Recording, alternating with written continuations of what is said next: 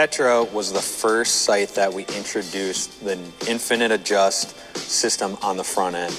With previous sites, we had what we call a hopscotch or plug and play type of scope housing, where you had to bolt the scope housing to the frame to find the correct location. The Tetra changed that with the infinite adjust system. So now when you sight in your 20-yard mark, you can really fine tune by sliding the whole scope housing up and down in this channel system. That's probably one of the biggest features to the Tetra. Another key feature of the Tetra is Ninja Star yardage wheel. Getting a better hold on the yardage wheel, especially when you're hunting and you have heavier gloves on. The Tetra does have 100-yard capabilities with the yardage tape, and that's to the yard. A couple other key features of the Tetra is you get both third and second axis for even more precision. But one of the key features as far as looks goes is we've updated the front end or the housing of the Tetra. So now you have a brighter, larger scope ring, which helps with peep alignment, as well as a built-in scope level, which is just more secure. The Tetra is available in a fixed frame bracket with 3 different mounting locations, as well as a dovetail or tournament edition, so you can adjust the distance that the scope housing is away from your bow. And the Tetra is also available in 3 different scope housing sizes. You get an 1.5", an 1.75", as well as a new 4-pin multiple pin head. All the heads are interchangeable. All the Tetras are compatible with any of our accessories. For more information, you can visit our website at www.hhasports.com.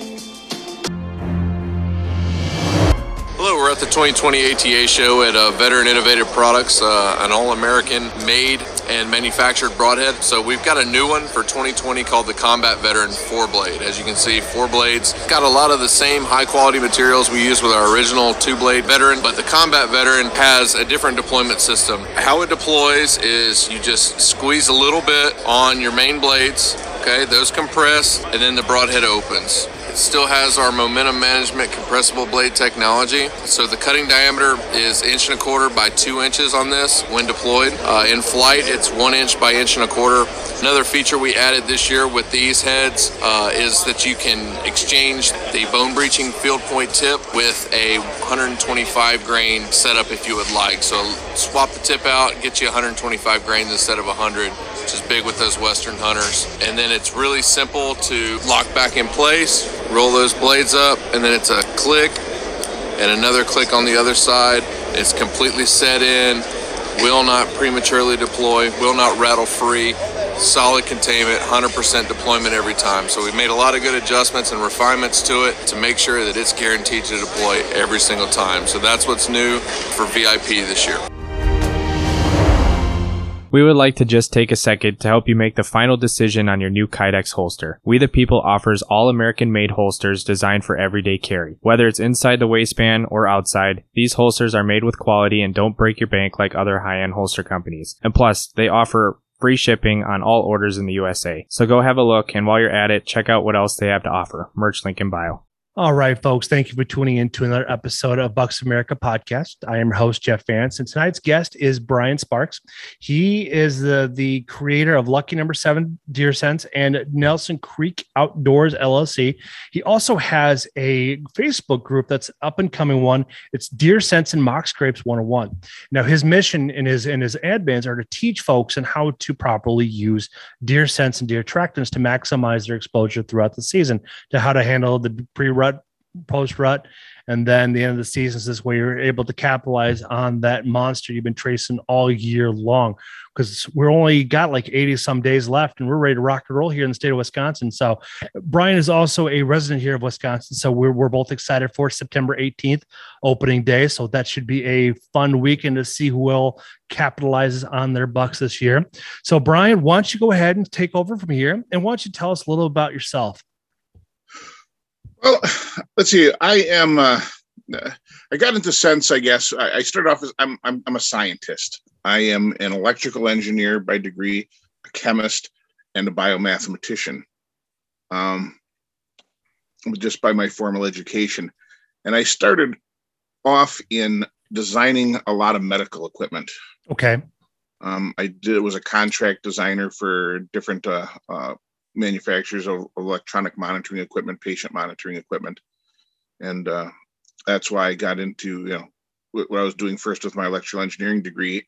And through that process, one of the things that came up quite a bit is you're doing basically a lot of analysis of different chemicals, even if it's just oxygen, where you're doing a pulse oximetry or something. So I also did additional coursework in a lot of chemistry, and then I also got into cosmetic formulation. I did that for a long time. Science has always been my thing.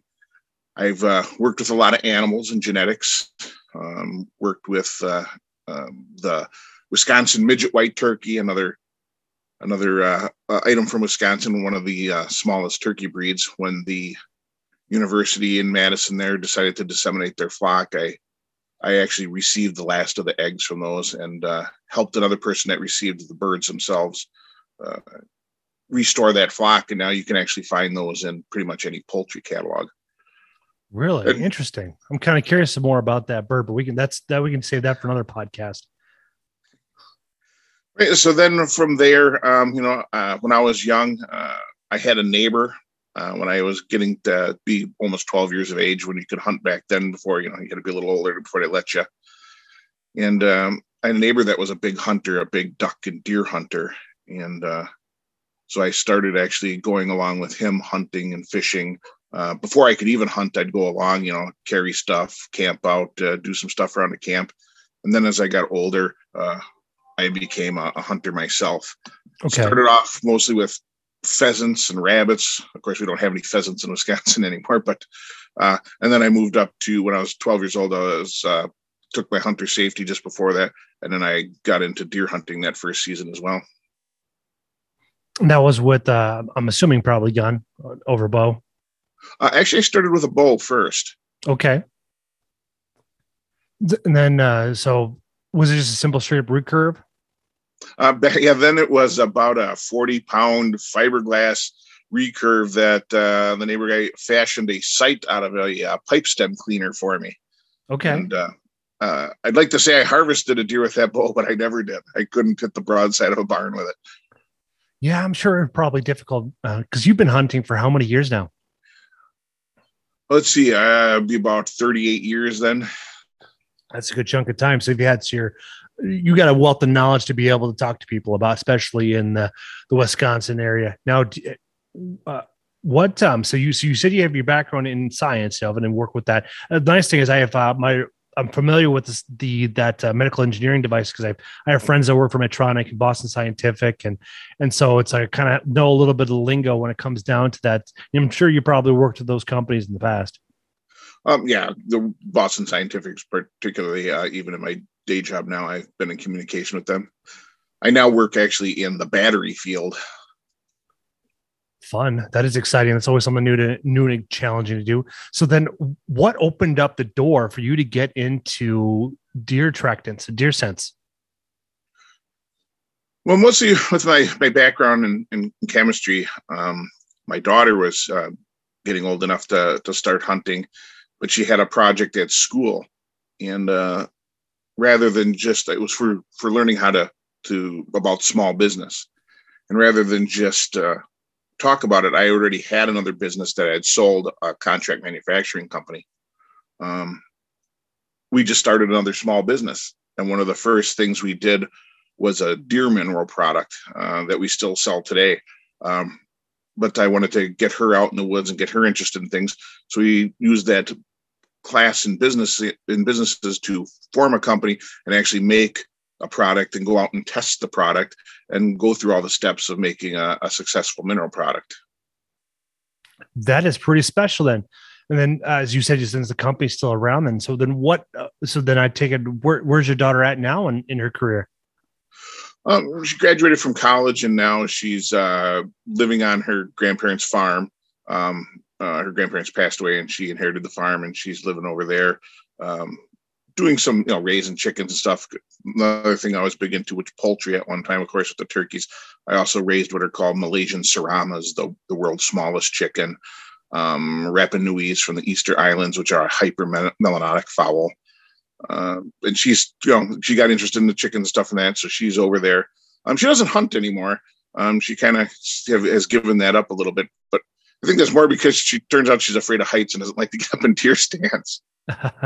Well, the nice thing is they make a lot of since she has her own permanent location now, if she has an opportunity to get out of one of those luxury box blinds or just build one, and she can get right back in the swing of things. You just got to make sure you get it out there. That must been my end goal with my wife, to get her a box blinds this way. Then we can walk in out there and spend all day comfortably, because she doesn't like being cold. So the first half of the season, she's all good to go. We plan for the day and how it warms up and cools down, and the changing of the winds. But when it gets colder, that's a little more difficult to keep her out there, because once her nose gets to the point where she can't feel it anymore, it's like, I'm done tapping out. And the funny thing is that the buck I shot a couple of years ago, if she would have remained in her spot, she would have taken it. She learned her lesson there, probably not. The cold. I have on my other half is the same way.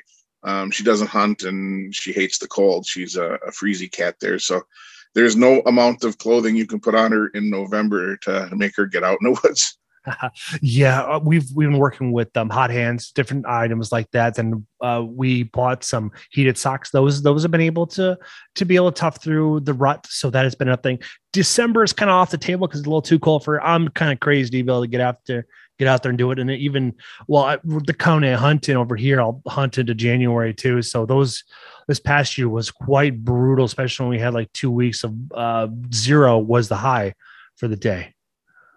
It's kind of like me when I go out, and Kurt that hunts with me. I work with him, and he also works with me with the company a little bit. And he does a lot of my filming for my videos, and he'll come along hunting all the time. He's another one that, it's funny. It'll be 30 degrees out, and we'll get done hunting, and he'll be telling me, "Oh, it got so cold I had to put the hot hands into my gloves so my fingers wouldn't freeze." And how about you, Brian? And yeah, no, I didn't need my gloves yet. I didn't even have them on. Oh, that's funny. I had a friend of mine, Austin Lesser from Utah. He does a lot of backcountry hunting and capturing video and photography, and hot hands are his savior when it comes down to keeping his batteries above freezing. So this way they can have a decent battery life, because otherwise that cold just sucks them out, especially when you're going to be out there from sun up to sundown and you don't know what's all going to happen afterwards. Yeah. I could get, most of the lithium batteries really don't like it, minus 20 or something. They're pretty much done for, and you can't charge them below 0 Celsius. So, keeping them warm is definitely a good idea. Oh, yes. Now, so you had the mineral product. So what leapfrog from that? What was the next thing that you added to your catalog? Well, the problem with the minerals, of course, is they're heavy. Shipping was always a problem with them. We still carry them or sell them, enough of them every year, I guess, to keep them around, but we're never a huge seller because of the weight. Yeah.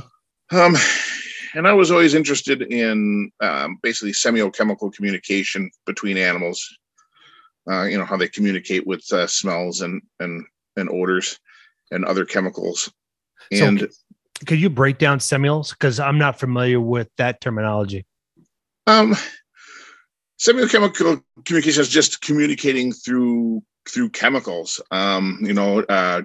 Deer communicate through pheromones. Insects communicate through pheromones, like the bombakill for the moth. It's a famous one there, how moths can attract mates from miles away by producing a chemical and fanning it into the air with their wings. And a lot of other animals, even higher organisms, do the same thing, communicate through chemicals. And some chemicals, there's different types of chemicals that some work inside your body, like hormones. Then there's pheromones, which have a response from one individual to another. Okay. To attract a mate. Or there's actually a little crab whose eggs produce a pheromone when they're ready to hatch, and causes the mother crab to flex her abdomen and help break the eggs open where they're attached. Okay. So there's a lot of different ways that animals use chemicals, and that's just kind of the science that covers them all. I got into a little bit more I basically wanted to see what happened. Is I had used real urine in the past, and I'd learned that fresh urine was a lot better than buying it in the store. And I had actually bought a big brand of synthetic deer scent, a doe and heat scent. Okay. And I analyzed it to see what was in it, and I was utterly disappointed in what I had bought. So when that happened, I figured, with my background, I can do better. Mm-hmm. And I wanted to do better. So I started, a lot of the research has already been done. I have access. I'm a credentialed researcher. I can get articles from other scientists and read them. And I acquired as much data that was already out there from other scientists that have done some of these things, and just began to pour through it. And that's how I actually started getting into the synthetic scents. Well, that is pretty exciting to have that resources then. So when you begin the process of building synthetic scents, like what are some of your base ingredients that need to go into it to make sense to bring the deer in instead of scare them away? Because we've all heard horror stories about big box brands not delivering. Well, that's where it starts getting a little more complex, because it breaks down into two things. First, like humans, we've got a sense of smell, and we can smell things that we recognize. And basically the odor goes into your nose, and it attaches to different receptors. It goes to the mucus receptors, blah, blah, blah, and it goes into your brain, and you can identify different things by how they smell. You can smell tea leaves, you can smell apples, you can smell pumpkins, and you can recognize those things. But smell itself isn't hugely accurate. You've smelled pumpkin lattes. Every fall here in Wisconsin, we got to suffer the pumpkin latte, the pumpkin this, the pumpkin flavored that. Yes. And it contains no pumpkin whatsoever, but it smells and tastes like pumpkin. That's how a lot of chemicals are taken in. It's not an exact science. So a deer, for instance, if he smells something that smells like an apple, he's going to think it's an apple. If he smells something that smells like another deer's urine, it will be another deer urine. That's what he'll think it is. He's not going to necessarily be attracted by that, but he's going to have a familiar feeling to it. It's not going to spook him. It's going to have the attraction of, okay, I'm in a spot where other deer like to be, so I feel safer here. But they're not going to be, by that smell, necessarily going to be all pumped up and hyped out. Yeah, I'm going to meet another deer. I'm possibly going to breed, blah, blah. That comes from a different type of chemical sensing. As you know, a deer has a vomeronasal organ, which is just an add-on to a sense of smell. Okay. And some of these in the chemicals don't have to be exact either, but some of them, like pheromones, actually are detected by receptors more like a lock and a key. All right. It's got to be the exact chemical or one very close, usually exact, that triggers the response. So if you have a pheromone and an animal wants to breed with another animal, that pheromone has to be that exact chemical makeup, or it won't fit the lock and turn the key. That makes perfect sense. Mm-hmm. And there's other things that go in there, licking branch and all stuff. There's stuff to taste. Animals will taste each other's urine, as gross as that sounds. And then there's the Flehmen response, where they'll take in the scent from really close to an animal. Some of these pheromones have to be in close proximity. They don't work for miles like the moth pheromones. So you need to combine all these. If you want to have a great response, you have to combine all these things into the scent in a synthetic version that doesn't rot like the real version. And it has to be more stable than even the natural version, because a lot of these pheromones are very volatile compounds. They're tiny little molecules. They're aldehydes. They're alcohols. They're made to get in the air and dissipate fast so other animals can detect them. So if you have a synthetic scent and you just put that chemical in there and you leave that bottle open for, a short amount of time, that chemical can be gone pretty fast. So you have to stabilize it in the solution, maybe put a higher concentration, have it released more slowly to get the desired results you want in the end. Okay. So since we have the upcoming season, this is like perfect timing for Lucky 7. How do you begin placing your scent out there? Do you have a strategy with the scents you've created? Yeah, and that's another thing with scents. They're not just to attract deer. I think scents they do attract deer, of course, if they're made correctly and they have the correct chemical composition. Mm-hmm. But they also teach you how to communicate with deer, and you learn what deer are doing out there in the woods by using the scents as you use them and try and find out where to place them, and where to put your mock scrape, where to put your licking branch, where to do all these things. You're learning to be a better hunter along with using the scent. It's not just the scent itself. It's making you a better hunter because you're learning at the same time. Mm-hmm. So then what does being the middle of July, how would you begin communicating with them to make sure that you're getting them to come to your tree stand or ground blind, but also not scaring them away? Because that not only do we try to learn from them, but they also learn from us. Correct. So one of the things I like to do is I have fun almost all year round. Other when there's in here when the snow is on the ground, deer don't use scrapes very much. But once the snow is off the ground, I immediately start with mock scraping. I'll start in even April, May, so I can start cataloging the deer with my trail cameras at the different properties to see what's around. Okay. So I have learned from using scents in the past how the deer and where the deer want to mark to communicate with each other. So what I'll do is I'll mimic that. And you're not necessarily going to be able to draw a deer a huge, make him go into an area he doesn't want to be into, but you can draw him into some new areas that are as favorable as the one he was already using. So if you have a deer on your neighbor's property and you put in a mock scrape, he may have never come over by you before, but now he's going to come over and check out that mock scrape because he thinks you're another deer. He thinks you're or multiple deer, and he wants to check that mock scrape out too. So that happens all year round. Whether you see the scrape on the ground or not is kind of irrelevant. The urine's going to be on the ground, and there's going to be a licking branch with their preorbital gland scent rubbed onto it. Okay.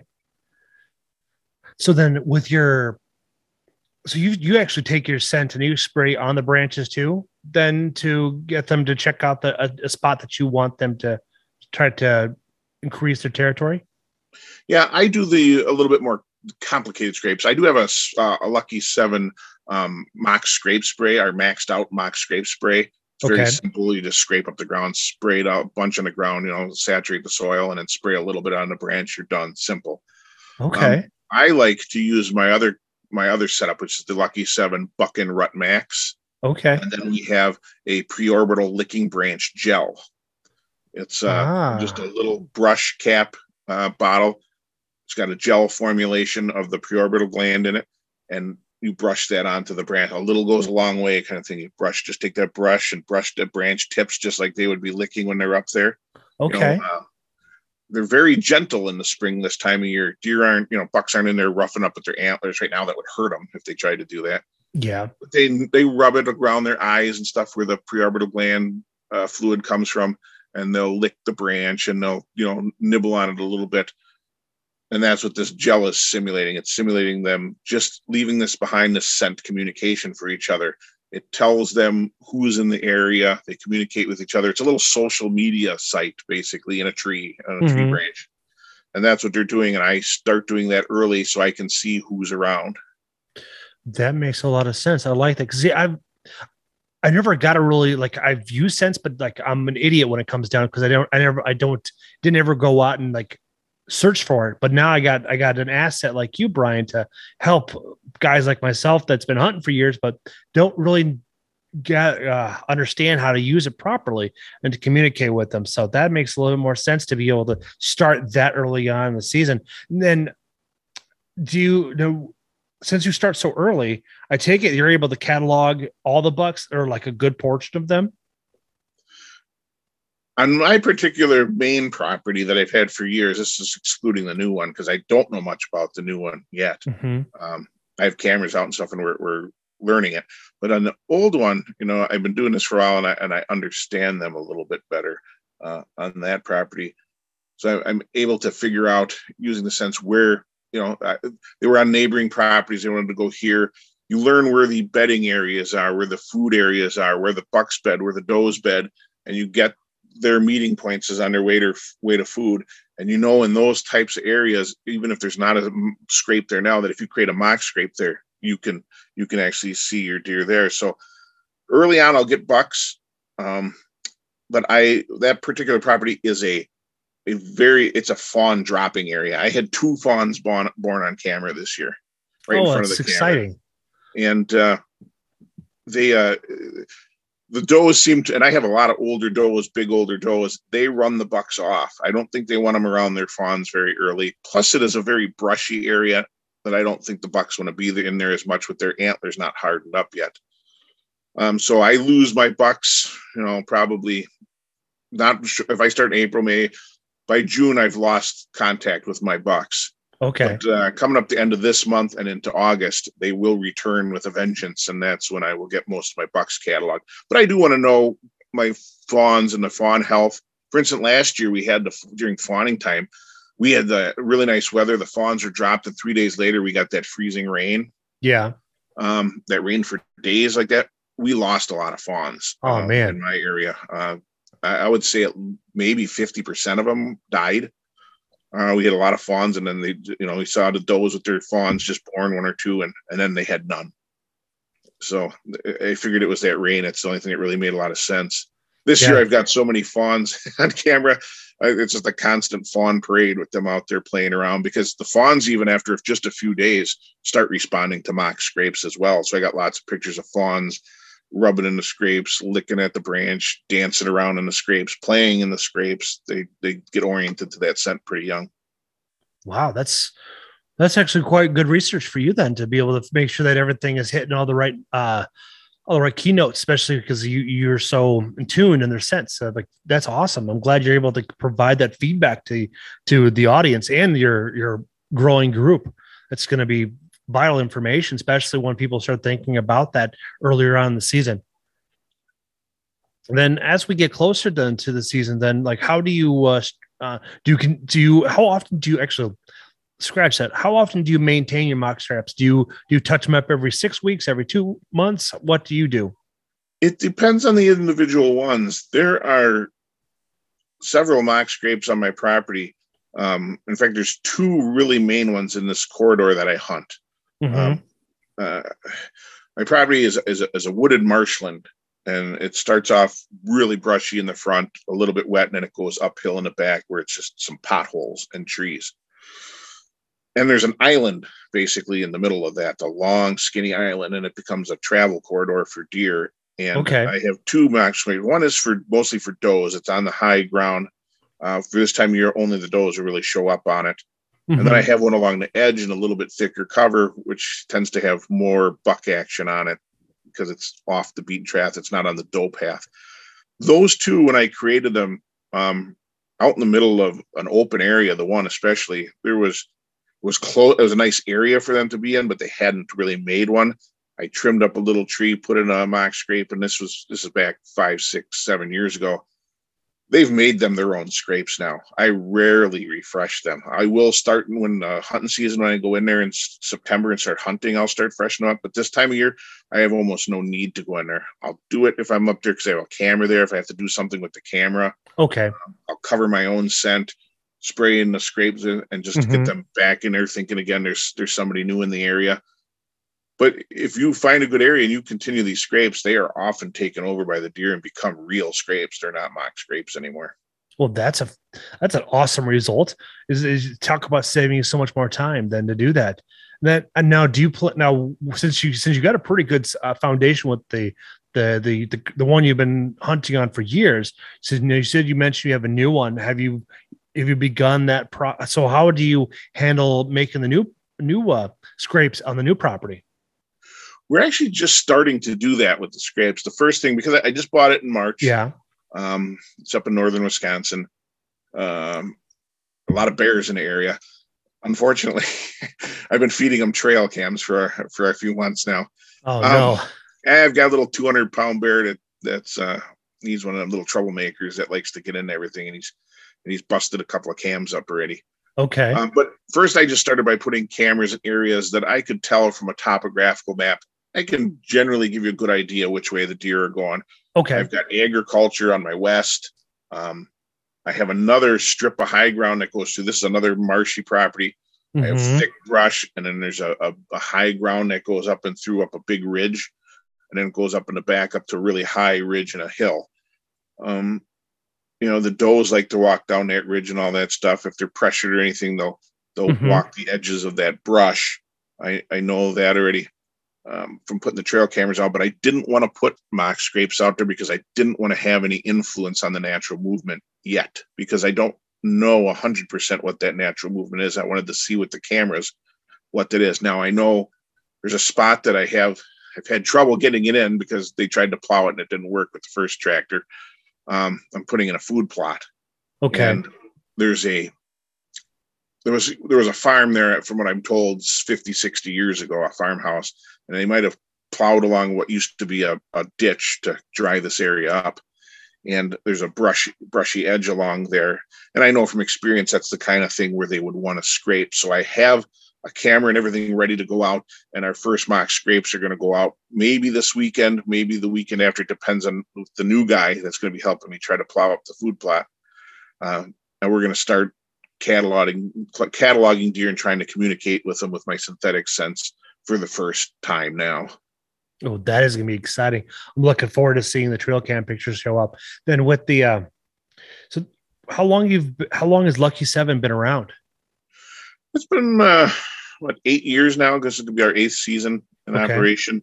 We've actually made some big advancements in the past year with our rut sense. I have figured out how to make what I call our maximum pheromonal response sense using a pheromonal additive that I released last year. Did a test run with our Lucky 7 ASS, Advanced Synthetic Sense, Lucky 7 AS. And with just a limited test run, it dropped a lot of deer. I did last year sell another version of that scent under a private label that I've had to discontinue since then. But that also had a phenomenal response, just a huge success rate on the bucks with a very short time. We started down south in November and went through early December, and then that was it, because I couldn't get any more materials.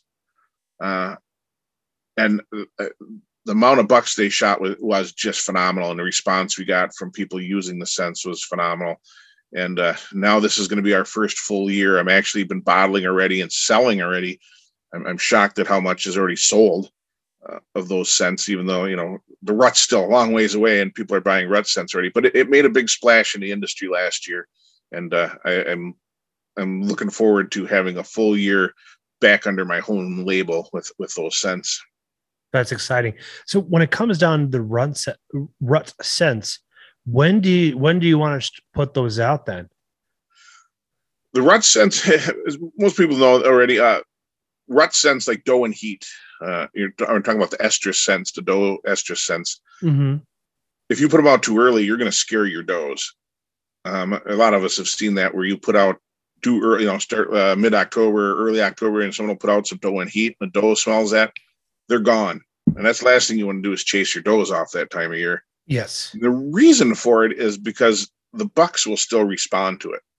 Not as heavily as they might, a couple weeks down the road, but they will start responding to it.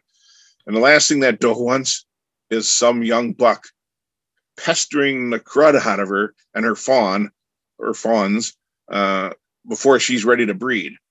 So, I'm sure you've also heard too, you get a doe out in the woods and she's nowhere near you. She could be hundreds of yards away, and you hear her snorting and blowing and snorting and blowing and snorting and blowing. You usually hear that about the end of October. And you're always kind of wondering, well, what's she doing? Yeah, she's probably got a young buck messing around by her that thinks he's going to get lucky, but it's way too early yet. And that's what you're doing when you put those rut scents out too early, is those are just saying, nope, don't want to be around this. If there's a doe and heat around here, I don't want to be harassed along with her, and they're gone. So the best time usually is whatever the peak of the rut is. In Wisconsin, I like to say the peak of the rut is usually November 7th. That's an approximation. It fluctuates. But what I like to do is I won't usually put out any. And now sometimes you'll see there's does that go into heat a little earlier than others. And if I recognize that's happening, I might do it a little earlier. But otherwise, I start probably about 2.5 weeks before the peak of the rut is when I'll start using the estrus scents. Okay. And you said you also have a dominant buck scent. How do you strategize that? When do you place that out there in the field? The Buck and Rut Max is a dominant buck scent, but bucks don't really change that much. The hormones, they produce more glandular scents, but it's the same as they produce all year round. They're not producing anything different like a doe is. So if you use Buck and Rut Max early, you just use a little bit less of it, and it fits right in. When you start getting into those rut phases, I will start using more of the scent, but I won't necessarily have to change the scent. Now, where do you like spray the scent at? Do you put it on your clothing? Do you put it on specific spots on trees? Like, how do you place it out there on your properties? I am personally a big fan of mock scraping, even during the season. So let's say I'm going into a rut. I've usually already have some mock scrapes out, and some of them have some activity. Okay. And I often have a camera over them, and I know there's a buck utilizing them. That's what you primarily use them for, is just those mock scrapes and keeping them refreshed. Yeah, and when the rut comes up and I know there's a buck been visiting that mock scrape, then I will start changing into a rut scrape. I'll start using the rut-based scents. Like doe estrus, I'll continue to put the buck scent on the ground to spray it and saturate the area. The doe scent, I like to put on a felt pad hung over the scrape. I like to take estrus scents in and out with me. I don't like to leave them. Maybe a drop or two in the scrape when I leave, just to kind of tease the buck that I've been there. Okay. But I leave them on a scent pad and hang them over the scrape, those rut scents normally, because I want to take them out when I'm gone, and I want them there, be there when I'm there. So the buck doesn't try to come visit them in the middle of the night. Bucks are wary creatures. If they think they can visit this doe in the middle of the night, they'll sneak in there and do that. If she's only appearing during the day, what they think she's only appearing during the day, I want them to show up in daylight so I get a crack at them. That makes perfect sense. I wouldn't want to drive them nocturnal. Man, that's a really good insight right there for that right there. And now, do you use the bedding scents too as well? I know several companies have come out with these over the years where you put them in the scent inside their bed. Do you guys do that too as well? We do a different one. I have never really analyzed any of the bedding scents, and there's not really much for synthetics, I don't think, out there.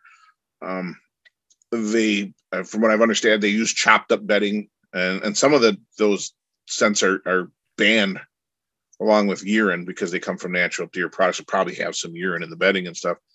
And then I know some other ones I was told they're actually made by boiling the hair off deer hides. So whether that's true or not, I can't tell you 100%, but I've smelled them. It certainly smells like a deer. So we do have a bedding scent, but the one we have is Deer Herd Calm, Lucky 7 Deer Herd Calm, which is based off of urine. It's just strictly a natural deer urine smell, about as plain as it can be, the average deer herd smell. And that's used just to say, look, this deer in the area, deer like to be here. They're obviously either bedding or feeding here because they're depositing a lot of urine. We have another, what I like to call comfort scents, which is nanny doe. Okay. And that is, I was talking about that doe earlier that likes to blow. And we've all had that one too, where every time she comes near your stand, somehow she knows you're up there and she's blowing and blowing and blowing. Yeah.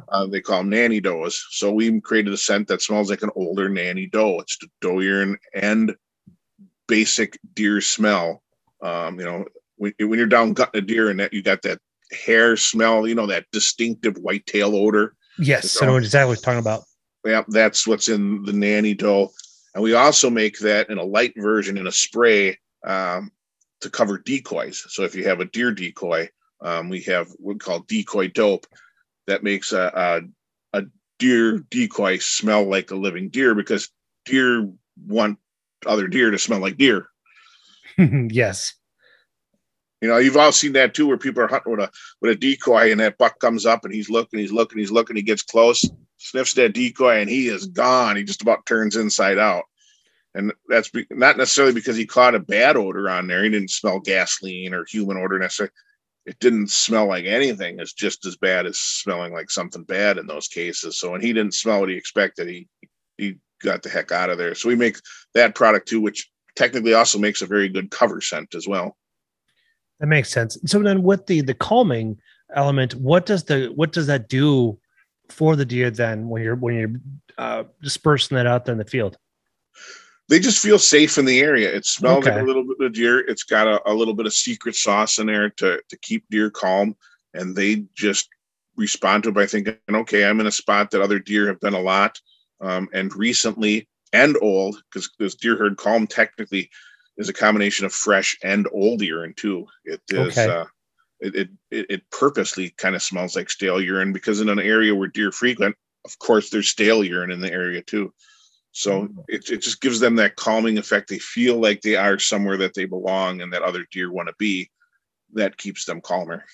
So then do you put that directly in the bed, or do you put that near an area? Like, that's something that I've seen, but I don't know how you'd apply it to the area you're hunting. The deer calm itself, the deer herd calm, we kind of use it as an attractant and cover scent. We'll just spray some on some surrounding brush near deer beds. You know, I tend not to hunt right in the deer beds, but along the trails and stuff. And on this ridge, especially in the winter, sometimes deer will bed out on there because they like to sit out in the sun. You know, they on the south side of that ridge, staying warm. And so you just spray some of that into the area brush, and maybe even put some out on the brush as you're walking in to cover your scent. We also make another one called white-tailed deer tracks, which is an interdigital scent, you know, from the interdigital gland between their hooves, that I like to put on a scent pad on my boots when I walk in, because it'll cover up your scent, and also deer will actually follow the tracks of another deer. So it'll bring deer to you. They'll actually follow your trail into the woods. Okay. Yeah, because I've done the drag behind me, and it's like I've never had any success with it. So it's like I stopped doing it. So it's like that makes a little bit more sense, because this way then it's not as evasive, and plus it gives them that curiosity to see where it leads them. Yep, and all these glandular scents, you know, in like the mock scrape sprays, you know, there's some interdigital in the mock scrape sprays because they'd expect to smell that in a scrape. Mm-hmm. And they're all just different tools. Not every tool is right for everybody in the way they hunt. If you're walking across a cornfield, getting in your stand or whatever, there's no reason for you to drag interdigital scent across there. What for? You know, no deer is going to follow you across, you know, from your farmhouse to the stand across the field through the middle of the bean field. That's very true. So we have a lot of different scents, and people ask, why do you have so many different ones? Because you got to find the one that fits the way you hunt. You know, I use, like I said earlier, I use I use our Buck and Rut Max and preorbital gel a lot for scrapes. But there's people that pack into remote areas, or they make a ton of scrapes in one day trying to catalog deer across different areas. Mm-hmm. Have a lot of trail cams, you know, a lot of the guys that are outfitters, some of them make a ton of scrapes, have a ton of cameras. So they prefer the maxed out mock scrape spray, you know, big 8-ounce bottle with a big, you know, mini trigger sprayer in the top, so they can make them fast and only have to carry one scent out with them. We have a lot of different stuff, and it's not every scent is meant for everybody. And, you know, what works for you, and what doesn't work for you doesn't work for you. And you kind of match. We have enough stuff out there to match what pretty much most people are wanting to do, that want to use scents. And there's a lot of people out there that don't want to use scents, and that's fine too. Some people have been successful without them. Yeah, that's very true. Yeah, especially like when they've got the folks that use public land and such. Now, with your group, I want to talk about that group. Do you guys provide like the admins and such?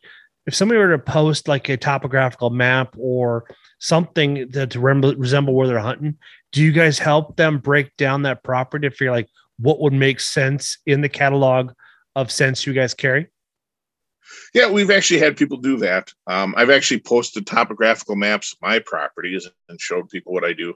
And there are other people that, you know, have asked about scents and stuff, and we will ask you, hey, you got a map of your property? Maybe we can help you. You know, I know someone now that's got a property that is very difficult to hunt. He knows where the bucks are on a adjoining property, but can't get them over by him. So I'll often give advice. Now, by you, it's free advice, so it's, you know, it's worth every penny for sure that it costs you. But, you know, there's things you can do if you got bucks working north of you, and you've got a good tree line along a marsh south of you. Put some mock scrapes in there and see if you can't track those bucks across there, and see if you can get them to check in those scrapes every day. It's a lot better than watching them, you know, from 400 yards away across a bean field where you can't shoot at them. That's very valid right there. Well, at least you can provide them some insight there. You know, I know I have a friend of mine, Ryan Nordell. He does Epic Whitetail Habitat, and he likes to sit down with folks and provide his free perspective, because he's also charges to come out there and groom the property to make sense. This way you have a chance to shoot some. But yeah, I like that, being able to provide that value to somebody being a group, because there's so many groups out there. It's like you got to set yourself apart. Yeah, and that's what we're all about. We're trying to, there's a lot of different book groups out there, and we're trying to, fit in our own niche, and we're also trying to be something that some of the other groups aren't. Some of them are nothing but arguing back and forth about, the crossbow guy versus the compound guy and all that. We're more of a all-inclusive, I don't care if you shoot them with a slingshot, if that's what you want to do, we're fine with it. As long as anything that's legal, you can do it. The Atlatl guys, hey, yeah, come on over. We're not going to argue with you. And we're trying to provide something valuable too. At the same time, people that want to learn about scents can come there and learn about scents. We're on other, I hate to say this, it's kind of a downer, but sometimes I'll try to help somebody with something about scents, and then you'll get all the guys that are out there that, scents never work. That doesn't work. You can't use them, blah, blah, blah. And I guess they're not wrong, because there's a lot of garbage on the market that'll probably spook deer before it'll ever attract them. But it's hard to have a useful conversation with your original person when you got a naysayer in there, arguing everything you say, and to the point that it just breaks down into a name calling match. So we're more about letting everybody speak, letting everybody have their piece. And technically, if you want to argue about, the only way to do it is to play the wind, you can't kill scent, all that stuff, we're probably not the group for you. We'll be the first one to admit that. Mm-hmm. Well, this nice thing is too, when you have somebody that has a legitimate question, you start reading through the comments like, this does not make any sense. You can flat out just like DM them as like, hey, why don't we talk off of this? So this way I can give you some insight. And then if you guys down the road, if you guys get to the point where you want to provide a paying service, like Mox Grapes 401, you can do a Patreon. Patreon is a product where you can pay for a subscription, but you can put in video content, podcast content, video or pictures and stuff. So this way, then it gives them the incentive, like this shows them the value of being behind it. And then with your successes and such, and everybody else that's in there, it just adds to more value to the product lines. This way, then if you got a guy out in Arizona all the way to a guy to Maine, like we're here to help you out. Yeah, it's one of those fine balance things. It really is. You gotta kind of know who you're catering to. I don't know if we'll ever do a pay service or something like that, but I know people that have. There was a Whitetail Institute out there for a while that was teaching people how to be better deer hunters. We're just trying to, and it's not even necessarily my products. I mean, anyone that's, I sell products, but I also support the other guys that sell products, the other good companies that are out there, Mm-hmm. Robbie Nickman there from The Mix does deer minerals and deer feed, and he's a great guy. And I've used his product. It's a great product. And if you want to talk about it on that site, hey, good. That's great. I'd love to help out other small companies. If you want to talk about someone else's scent product, I'm fine with that too. I'm not going to kick off, it's not a company site. I want to talk about all scents out there. Yeah, exactly. All experiences too. Cause like I said before, there's guys that don't like scents. There's the other one you hear all the time that'll get on there. Don't bother buying scent. You can just pee in your own scrape and bucks will react to it. And that's not necessarily untrue, even if I don't agree with the practice. Deer are higher animals, and lower level animals, again, to detect chemicals. There's a thing in an animal that's called a trace amine associated receptor. Okay. TAR, and in particular, TAR4 is a receptor that it detects a chemical that's called 2-phenylethylamine. Butchered my pronunciation there probably, which is a metabolite from carnivores when they eat protein. You get that chemical in your urine. Okay. And lower animals, mice and stuff, and deer have it. Those or at least parts of them, those receptors to detect that chemical. And then some of the lower organisms, like a mouse, if he smells that chemical that smells like a meat eater's urine, they have an instinctive response to it to flee. I mean, they're gone.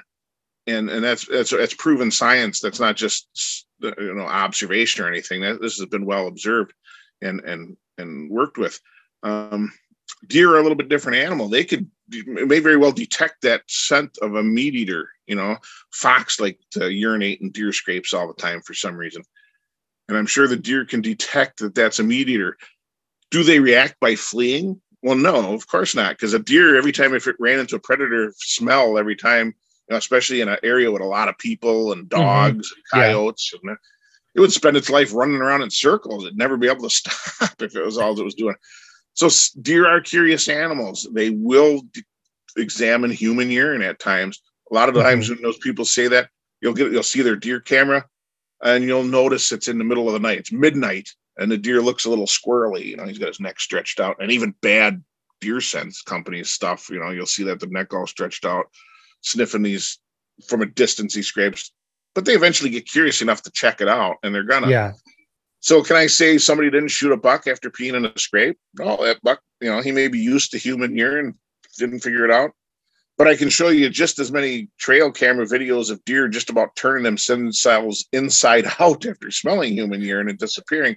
And a big buck, if he was scared 100 yards away from smelling your urine from a distance and you never saw him, how do you know you scared him? Good point. I guess it boils down to, if you're going to pee in your scrape, I can tell you one thing. The deer knows a predator did it. He knows a human did it. Mm-hmm. What his reaction is necessarily going to be, I can't predict, but too often it's a negative reaction, and I just don't want to let him know I was even there. I agree. That's why I always take a Gatorade bottle. It's the easiest way to make sure you walk in and walk out with no trying to leave as little as your scent as possible around. The weird thing about that Gatorade bottle trick, though, is like you bring it in and you drink the Gatorade, the 32-ounce Gatorade, you drink it. But you will overfill that bottle before you leave that stand. It's not the same amount going in and out on that trick. Knock on wood, I haven't overfilled one yet, but it's like, I bet it's going to happen sooner than later now. I just think I just jinxed myself. And then what's some of the best ways to find your product? I'm sure you guys have a .com. The best one is, the easiest one to remember is lucky7cents.com. Okay. We also have NelsonCreekOutdoors.com, and you can reach the other store. It's basically the same store. There's two different designs of it. I went by Nelson Creek Outdoors for a long time, but I am slowly transitioning to the Lucky 7 Cents name because of the confusion. People think I'm an outfitter or something else. That's what I was going to ask you too, because when I saw the outdoors, like, well, you guys an outfitter by chance? But now it's like it just kind of just worked with the branding, and now it's like we want to move forward and moving everything centralized to that Lucky 7. Yeah, like I said, I work with the science of stuff. I'm not necessarily the world's greatest marketer.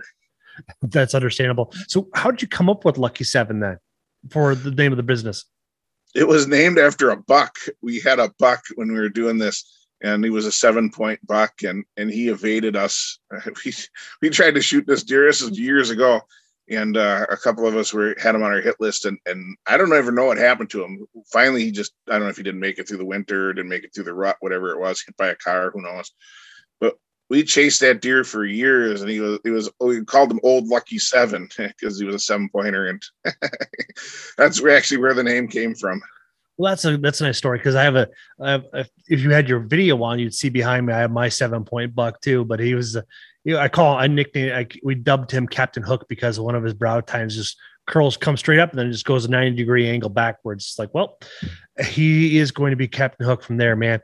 This has been a lot of insightful information for people to digest and be able to figure out a good strategy, and also to utilize your group to make sure that they're utilizing your product, any product, the best fits their hunting strategy. Because like you mentioned several times, you got to go with what works for your area, not what somebody's doing in Iowa or Missouri or Kansas. Yeah, definitely. And I just want to throw out my quick big pitch here. One of the new things we came out with here, I do have another brand called Whitetail Alchemy, and we have our liquid ozone scent eliminator concentrate that I just released for sale was it yesterday, the day before, or something like that, developed it. It's a little 2-ounce bottle of concentrate, $6.89. You get yourself a gallon of distilled water, take a 2-ounce swig out of there to make room, dump the bottle of concentrate into the distilled water, shake it up, and for a total cost under $8, you have a gallon of really effective scent eliminating spray. Put it in your own little spray bottle. Everybody's got one of those. You can find one at Walmart for $1 and just keep reusing it. And it's going to be very cost effective and very effective from a odor elimination standpoint as well. Yeah, I went to this past season to Wisconsin Deer and Turkey Expo there, and they were talking about. I was talking to a guy that has a similar company that has a similar product line as yours, with the one you just dropped about scent eliminator. And I was talking to him about nose jammer, stuff like that. And he brought up a good point about, like, as soon as you shoot that one animal, they're going to forever associate you with that scent. So it's like you come back out there using that same scent, you may never, you'll never have the same luck again. So it's like, actually put some food for thought. Like, well, that actually makes a lot of sense, because I don't want them to remember me. I want them to forget about me. So the next time I can walk right back and sit down and shoot another one. Yeah, the scent, probably the nose jammer, I believe, is vanilla. Yes, but it's like we actually make a vanilla product ourselves, and that's kind of an interesting story. One of the reasons vanilla works so well is, remember earlier we were talking about how some smells are just smells and other ones are a lock and a key. Yes, vanilla is a key that almost fits the right lock in deer, but not quite, and that's why deer are attracted to vanilla. It's not really a food-based thing. It's the actual chemical composition reminds them of something else. I wonder what it is, though, because it's kind of got myself peaked about that too. Because like I've heard hunters been using this since the 60s and 70s, and it's like, wonder what in nature gives them that sense of vanilla. Is like, I want to find out more. Yeah, there's it's part of the semiochemical communication things. There are other chemicals deer emit that smell like vanilla, and that happens every once in a while. Another similar one is, people wonder why garlic attracts fish. Why would garlic attract fish? It's almost the same thing. It's another key that tweaks the lock a little bit, kind of turns the cylinder. You may have to jiggle it back and forth. But a lot, especially on instinctive animals like fish, if you present them a chemical signal that triggers them, well, it didn't trigger them for fear. It didn't trigger them to reproduce. There's really only one thing left, and that's eat. Yeah, exactly. Garlic is a good attractant for fish. There are chemicals that are close enough to fit the locks. Some things to get some weird responses. There's another funny one is you can take you get what's called an intermone effect. Pheromones in pigs that make female pigs want to breed actually will make dogs really calm. Why? Interesting. It's just a weird intermone effect. It obviously is close to something that should trigger dogs, but when you and they actually use it. I believe there's even a patent out there for it, where you use that pheromone, the hog pheromone, and they put in a spray for helping to train dogs. Did not know that. The garlic one was a new one for me, because like I fish an awful lot, and it's like, I didn't know about garlic. It's like, I wonder if you could spread a little bit of live bait and get a nice higher strike rate. And all this stuff exists. I mean, there's so many different chemicals that are even known to be pheromones. Mm-hmm. And a lot of them are very simple chemicals. One chemical, it's not even a mix of them, but some of them are pheromones are actually proteins and complex mixtures. And there's so much out there that we don't know, that it's when you think about it, it's kind of bound to happen that you're going to get these intermone effects where one species, there's another interesting one is ticks. There's a couple different species of ticks that share the same pheromone chemical, but they almost never interbreed. That they're using the same chemical. One puts it out at about 100 times the strength of the other. Okay. The one that puts it out at the higher strength is unable to detect it at the low levels in the other species of tick. And the one with the low output, when he senses the higher output, he's actually repelled by the higher level of that chemical. So it's the same exact chemical, just different levels. But there's two ticks using the same chemical, but just because it's at different levels, that's enough to keep them from, intermixing. Interesting. It's a fascinating topic. Yeah. So wonder what the ticks do to use that scent for. Is it as a defense mechanism or to mate or? It's to mate, and ticks, oddly enough, have a very complex pheromone and semiochemical communications. They're just, individual. There's ticks are like that. Hamsters are like that. Mm-hmm. One brings the male to the hamster. Another one Mm-hmm. makes him sniffer. Another one makes him sniffer somewhere else, and the last one makes him mounter. And it's a cluster of chemicals that create all these actions. There is even another one with ticks. One of the pheromones in ticks actually isn't made by the tick. It's taken from the blood of the host. Okay. And then she uses it as a pheromone to initially attract the male over to her. And then from there, there's another pheromone when he examines her. It's some of them are very complex. Some are very simple, like the moth. She releases one chemical, and the males have come from 9,000 miles away to find her. Other ones are just elaborate chemical mechanisms that science has yet to completely pull apart, because there's a lot of them.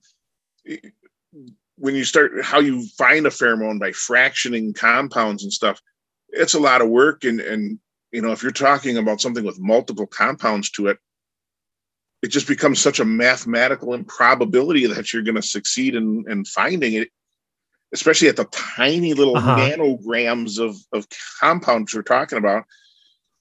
There's so much out there that you don't know about. And then there's other things you're going to run into accidentally.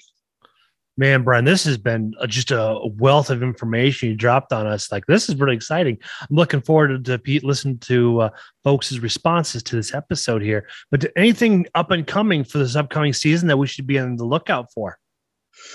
No, this year it's going to be the maximum pheromonal response scents. Lucky 7 ASS and Lucky 7 the Juice. They are similar scents. They both use the pheromonal additives to really get aggressive responses for bucks. One simulates a doe that has just become ready to breed. Mm-hmm. The other one, that's ASS. The other one, the Juice, is actually a doe that's already been breeding. And, rile the buck up. He knows there's an interloper in there, and he knows he's probably already missed the chance to father one of the fawns. Often a doe has 2-3 fawns. They may have 2-3 fathers. So, that puts in a little urgency in him to try and, he's sure you've been bred once. I need to get my genes passed in there. I'm going to lose the chance. So there's those scents are coming out, and that's really the big one for the year. And then, like I said, our concentrate, our scent eliminator concentrate, liquid ozone. That's where else are you going to make a gallon of spray for under $8? And it's very effective. It's going to be big. Yes, I think so too. Because I think some of them ones that have that type of combination where you put the like a pill or liquid or something like that are averaging like $20 to $25 for the price point on it. Yeah, it's inexpensive and effective, and it's kind of what my goal was in this one. I'm just a little guy playing around with chemistry here, but I don't have the marketing dollars on stuff behind me, but I do know what it's like to want to have affordable products. There's so much out there that costs a ton of money in this sport. Yes. It's kind of nice once in a while to be able to spend a couple of bucks and get something great. That's exactly right. And I think that's what's going to really bring your company into the limelight, is like that you're delivering a high quality product for a low cost point. So this is fantastic information, and I'll put this information in the show notes, folks. This way, then you can be able to click on the links and go check them out, and then get yourself ready for the upcoming season. But make sure you go join Mock Scrapes 101. So this way you can learn more and pick the brains of some fantastic experts here. Well, thank you, Mr. Sparks, for coming on the podcast. This was fantastic. I appreciate you having me. I enjoy doing these, but I don't get to do them very often. That's for sure. Excellent. Thank you. I appreciate it, Jeff. I do. You're welcome.